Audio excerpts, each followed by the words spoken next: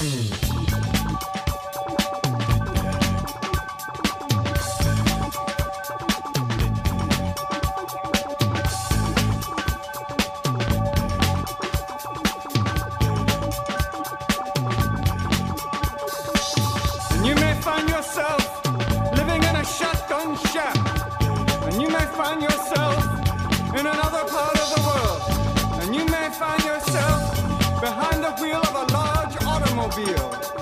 you may find yourself in a beautiful house with a beautiful wife. And you may ask yourself, well, how did I get here? Letting the days go by, let the water hold me down. Letting the days go by, water flowing underground into the blue again after the money's gone. Hey, how's it going, everybody? This is Chris. Welcome to a late evening edition of X-Lapse. This is episode 29, and I feel like kind of an idiot. I've been sitting here with intermittent internet all day, and worried that I wouldn't be able to record this until I realized that, hey, I don't need to be online to record this. I can record this just on Audacity. I don't need to be connected to any internet. So, wasted a lot of the day waiting for the internet to come back up. Hopefully it'll stay up while I'm trying to upload this to the channel, but I guess we'll see. Now, this is episode 29, and we're going to be discussing X-Force, Volume 6, Number 3, February 2020 cover date, and we should hop right on in. The story is called The Skeleton Key, written by Benjamin Percy with art by Joshua Cassara, colors by Guru EFX, letters VC's Joe Caramagna, designs Tom Mulla, head of X's Hickman, edits Robinson White Sobolski, $4 on sale December 11th, 2019. Now, we open with a very purpley flashback showing us how those Court of Owls doctors nipped and tucked from Domino's skin in order to build their assassin army. They see Domino as an evolutionary skeleton key, hence the title of this very issue. Now, we see canisters full of folks, with a particular focus on a pair in the forefront. One looks like the young X-Man, either ink or tattoo. I don't remember what his name was. It was something like that. And the other one kind of looks like Colossus. Not sure if they're actually those characters, but I figured it's worth a mention nonetheless. From here, we jump to our roll call, and we got a lot of characters here. We got Wolverine, Kid Omega, Domino, Beast, Jean Grey, Sage, the Morlock Healer, Black Tom Cassidy, Magneto, and Professor X. So, spoiler alert, I guess. From here, we get the credits, yada, yada, yada. We resume in the present, and we're at that South Korean printing press where we left Wolverine and Kid Omega. Now, we rejoin them, and they're stood before Domino's canister, and, they're pretty ticked off. Wolverine ultimately cuts Domino free, but then one of those giants from Attack on Titan busts into the room to take the heroes out. Before we get more of that, though, we do shift scenes back to Krakoa. Jean Grey, Beast, and a newly online Cerebro helmet are walking toward the hatchery, having a very Percy-esque forced conversation. Beast wonders aloud a bit about the value of life and death anymore, perhaps being the voice of a certain portion of the readership. Jean changes the subject and starts talking about her old family vacations, where the Greys would stop at cemeteries and her folks would lounge in the shade of tall tombstones, and she and her sister would hunt down the oldest graves in the yard. That's some fun family time, isn't it? That's a little morbid. From here we get a comment from Jean wherein she says, quote, "I've died more times than anyone can keep track of." Can we retire this already? I get that it's cute and it gets a cheap pop, but at this point, I swear Jean might have died the least out of any of the heavy hitters of the Marvel Universe. She's only really died twice, right? And died is in quotes, because the first time she was just in a stasis cocoon at the bottom of Jamaica Bay. So, if we're still counting that, I guess we could say 3 times if we're counting the Mother Mold mission from Hoxpox, but still, I'm thinking since the time she's actually been gone at the end of the Morrison run till the time she came back, most of the Marvel pantheon of heroes have died more times than she ever died. So can we maybe stop this little narrative here? Anyway, they arrive at the hatchery, and then a certain bald gentleman is just about to be born. We hop back to Seoul, and Wolverine picks up Domino as he and Quentin flee from that giant mass of meat. Logan notices a collar around Domino's neck, and get this, it's of the power dampening variety. It seems we can't go an episode without some sort of mutant power dampening device, right? Wolverine slices it off, which returns all their mutant powers to flowing. Quentin manifests a big ol' psionic rocket launcher and blasts the beast in the belly. We jump from here to the Healing Gardens on Krakoa. Sage and the Morlock Healer are still trying to monitor that final Wetworks character, and it's not looking all that promising. He's alive, but at this point he's in no position to talk. Kind of begs the question, didn't Jean already read his mind last issue? Oh, well, whatever the case, Sage and the Healer leave the body in the gardens. Once they're gone, however, a hand covers the Wetworks guy's mouth and nose, suffocating him to death. Now, this hand looks a little bit plant-like to me, so perhaps this is Black Tom, or maybe it's the island itself. We get an info page titled The Fifth Assassin, and it's pretty dull. From here, we jump to Magneto, who's preparing to give some sort of press conference in Washington Square Park, New York. Now, Black Tom is freaking out, like he seems to do quite a bit. The folks want to know if the rumors are true. They want to know if Xavier's really dead. They want to know if the Cerebro helmet is really kaput. How did this news even get out? Did, Kitty blab it to a reporter while drunk? Maybe Quentin Quire tweeted it? I don't know. But it seems like this is information that probably shouldn't be getting off the island. So, Magneto is just about to address the public about the recent happenings at Krakoa when he's interrupted by the man himself. Charles Francis Xavier is alive and well. From here we jump to an info page, because of course we do. This one's about the Cerebro sword. Now, you remember last issue, Magneto shaped the shrapnel of the busted Cerebro helmet into a sword, so yeah, that's basically what this is all about. So how many swords are we up to at this point? I mean, we got the Cerebro sword, right? Betsy wields a sword as Captain Britain. Kwannon has her katana. Magik has her soul sword. I feel like I might be missing a couple or 6, but we're getting a lot of swords, ain't we? We jump back to Seoul. Quentin Quire is using his powers to help Domino regain the functions of her depleted and dissected body parts. She comes around and is able to begin speaking lucidly once more. She reveals that she remembers a man with a peacock tattoo. Just then, there's a big explosion. What the explosion was, I couldn't tell you, since this trio will be back on Krakoa in the very next panel. And so, we return to the Point, which I'm assuming is on Krakoa. It's underneath a great rushing waterfall here. We join Xavier as he addresses Wolverine, Quire, Domino, Magneto, Beast, Jean, and Sage. They chat a bit about their new enemy before Xavier officially christens them as his X-Force. We get a cute "to me, my X-Force" line. The scene segues back to our Court of Owls, where they're talking about Xavier defunding various shadow agencies around the world. And turns out that members from all these agencies, Weapon X included, have come together in this strange, eyes wide shut looking group here. And they are called Xeno, or Xeno. Xeno, however you want to pronounce that. That's what they are, and that's the issue. Next episode, we'll be wrapping up the number 3s with everybody's favorite, Fallen Angels. But first, let's talk about what we just read here. Got a lot of bebopping around this issue, which thankfully limited us to only one very forced bit of dialogue. Though, that scene was a doozy. I tell you, I grew very tired of the all-new X-Men. You remember the Silver Ages that were brought to the present after Avengers vs. X-Men? But I swear right now I'd be down with swapping our Beast for theirs. I think we'll keep our Jean, though. I think that's a good trade. Now, the conversation here felt predicated on getting to Jean joking about how often she died, which I feel kind of misses the point, and it also reinforces a narrative that doesn't quite hold as much water this side of the year 2000. I mean, sure, joke about Jean dying and coming back when comic book deaths meant a little bit more, right? But now, which character in the Marvel Universe hasn't died at least twice, right? And even in the time Jean's been away, since 2004 or whatever, how many characters in the Marvel Universe, how many main movers and shakers in the Marvel Universe haven't died? But I guess you got to get them retweets and retumbles or whatever. So you play to the cheap seats here with these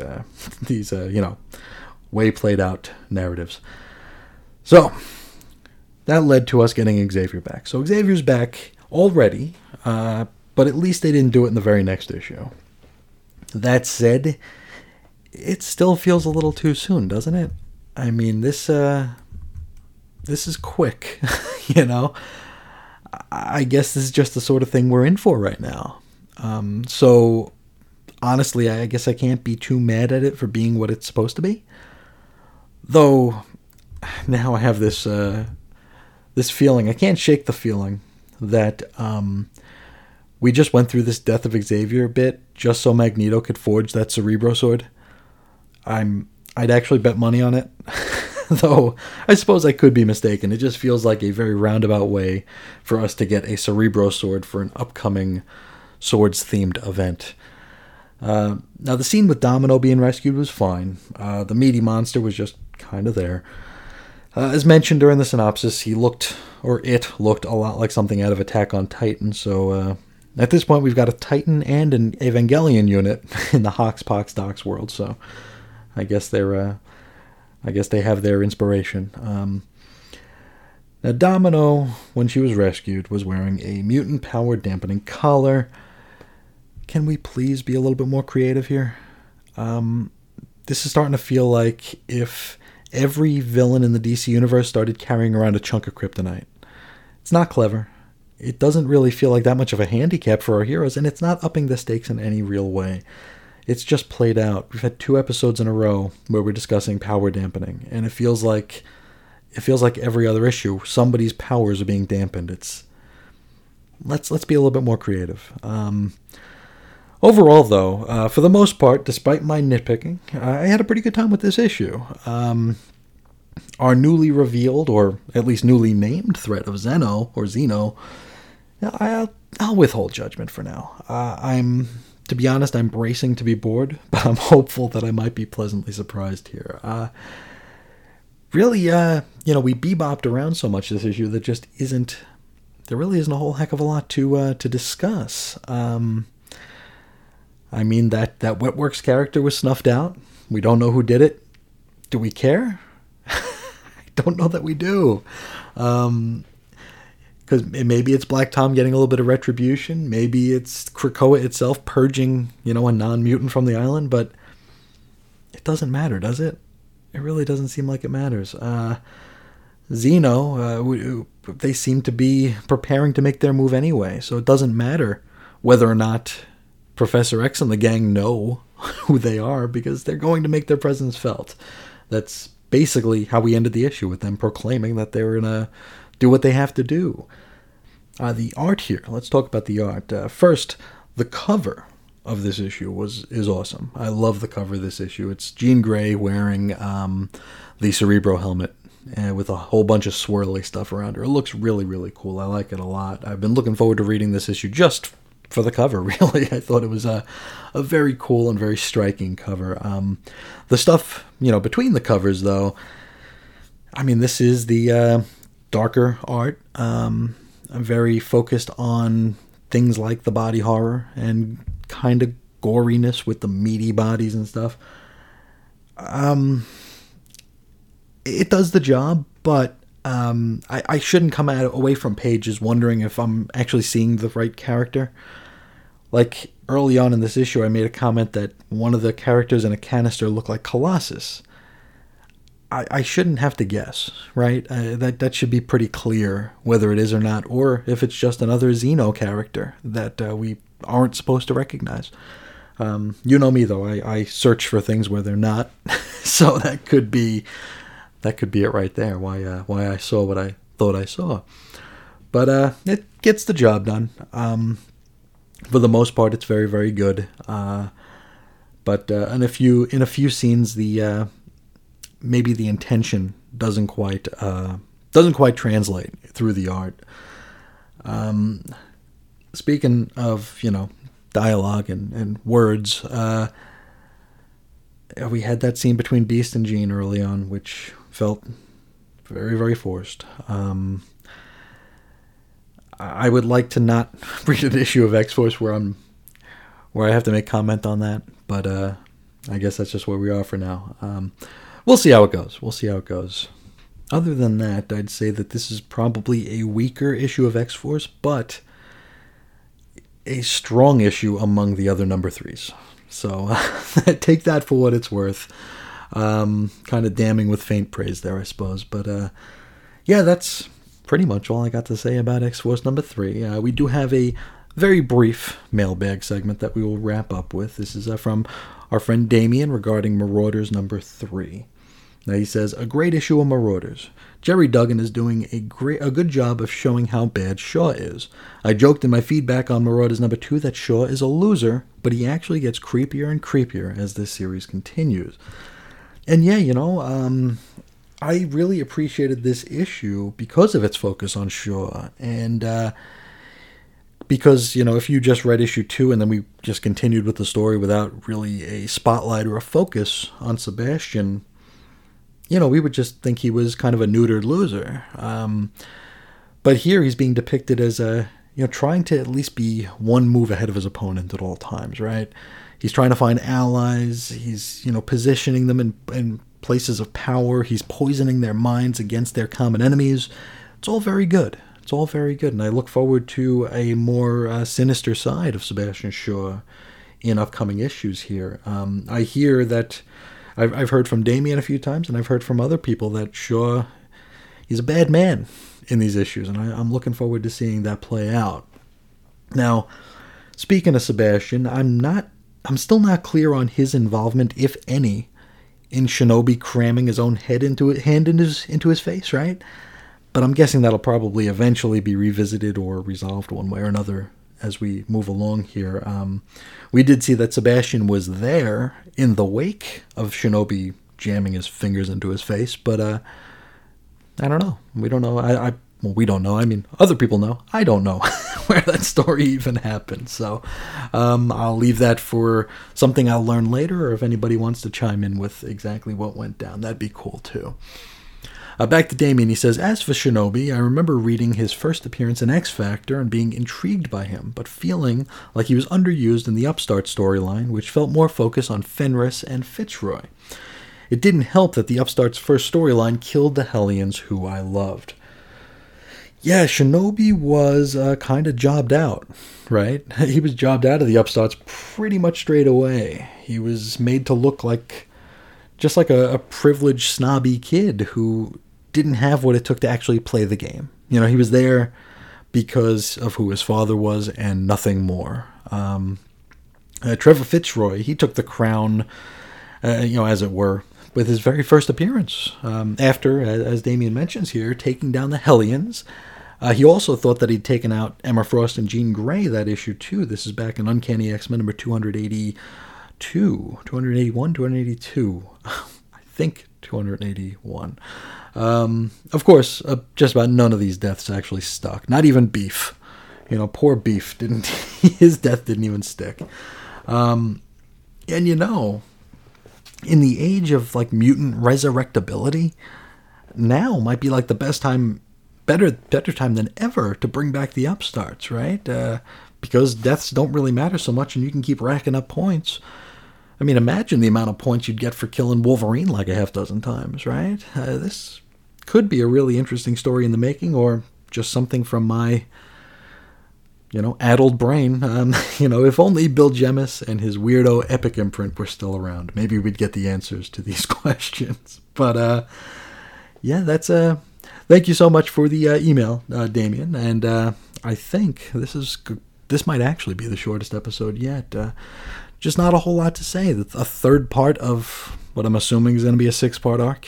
So it is a middle chapter. So I don't know. I'm finding the further we go, the more the prophecies that I've been told are starting to make sense here. I was told by just about everyone who engaged early on during Hoxpox that not to expect the quality and the exceptional nature of those books to carry on through the ongoings. And I didn't want to believe it. But here we are, you know.